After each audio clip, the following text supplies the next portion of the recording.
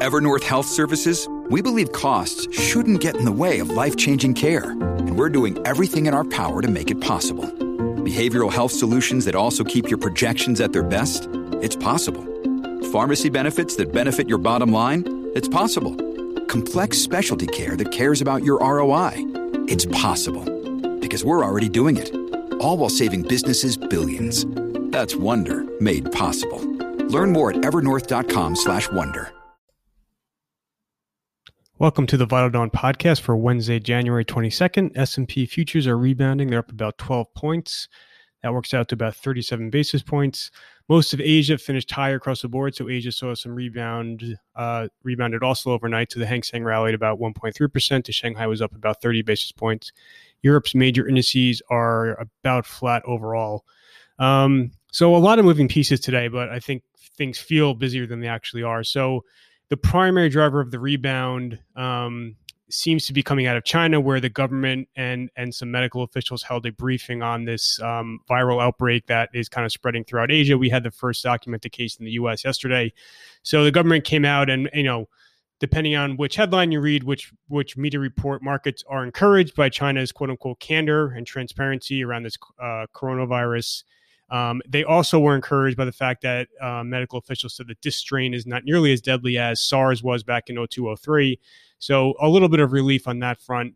You saw officials, including Trump, speaking in Davos, just talking about how there is not a concern about this spreading dramatically around the world, including into the U.S. So I think just overall a little bit more comfort today versus yesterday around the coronavirus headlines, even though, in the grander scheme of things, our markets were very resilient and barely came for sale yesterday on that news. So that is the main driver of today's strength. A couple of other items to note. You had eco data out overseas was generally positive, including South Korean GDP for Q4, and then Taiwan's industrial production for December was very strong as well. So you had strong eco numbers.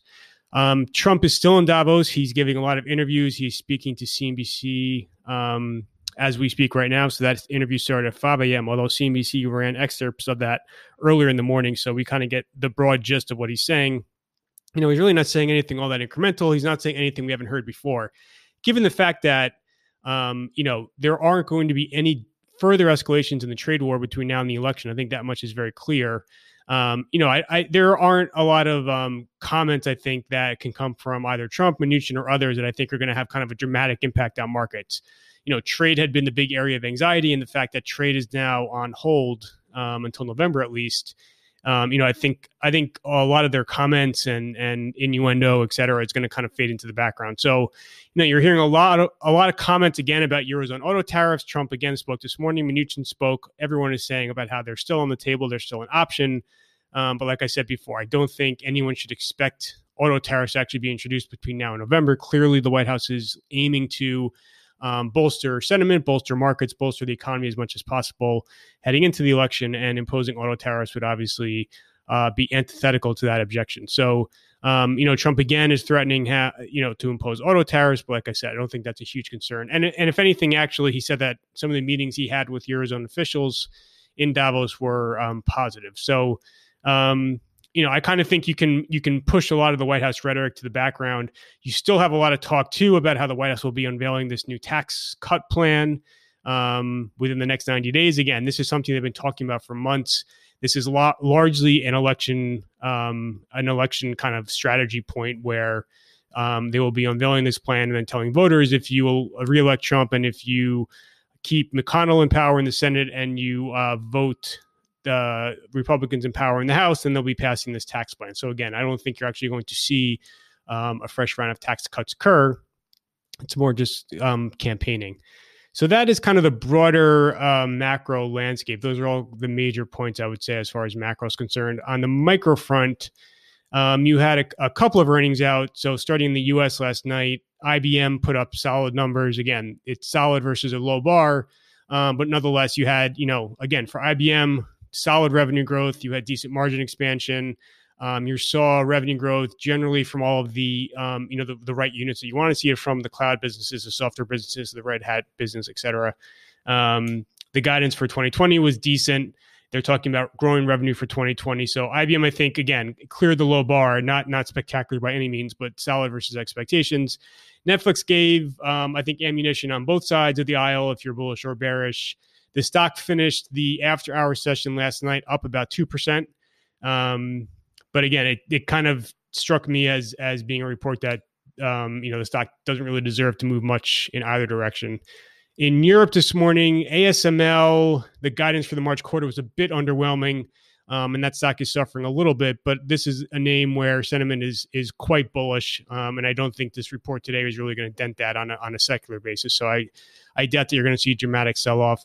Burberry actually put up decent revenue numbers for their holiday period, and they actually nudged higher revenue guidance for the year. The stock is coming for sale, though.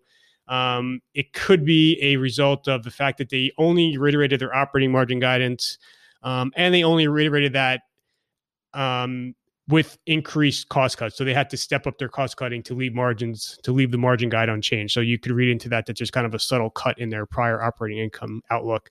Daimler issued a negative pre-announcement, although largely because of a lot of one-time items. So I wouldn't necessarily read that. I would not extrapolate that necessarily as a incremental negative data point for the auto industry, although obviously autos continue to suffer low volumes and soft demand globally. But I don't think the Daimler report today is kind of an incremental negative data point. So that is the bulk of the landscape for today's market. As we look into the U.S. session, there's not a ton on the calendar schedule other than earnings. So you have J&J coming out at 6:40. You have Baker Hughes coming out at 6:45. Abbott is at 7:30. And then the only real big report tonight will be Texas Instruments, and that hits at 4:01 p.m. Again, Texan is a very important company in the semiconductor space, given their breadth of end market exposure, given their breadth of products. There are larger semiconductor companies like Intel, but Intel at the end of the day is relatively narrowly focused in terms of its end market. So Texan is a big barometer that people will be watching closely as a read on the semis, which have been obviously a very much in favor group. So that is the calendar for today. And just actually one other item on the microfront, just to reverse back.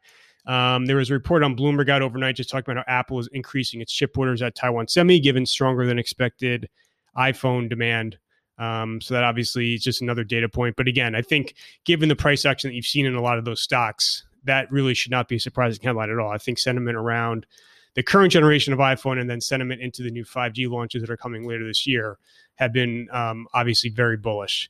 And just as far as the overall tape is concerned, just to sum up my views again, I'm still mostly concerned just about valuations being excessive, and I still, I push back very hard on this notion that because of the recent trade actions, including phase one, you're going to see this dramatic increase in economic growth and earnings.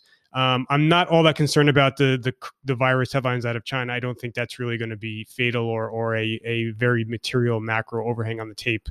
And then for me, as far as kind of macro catalysts or tests, I think this the upcoming Fed meeting, so Powell's press conference next week on Wednesday, the 29th, that to me is very interesting because, like I've been saying before, the market clearly feels that the Fed is conducting QE, perhaps not full-blown quantitative easing like was conducted under Yellen or Bernanke, but this whole repo expansion, the whole repo-driven expansion of the balance sheet is being viewed by the market as some form of QE.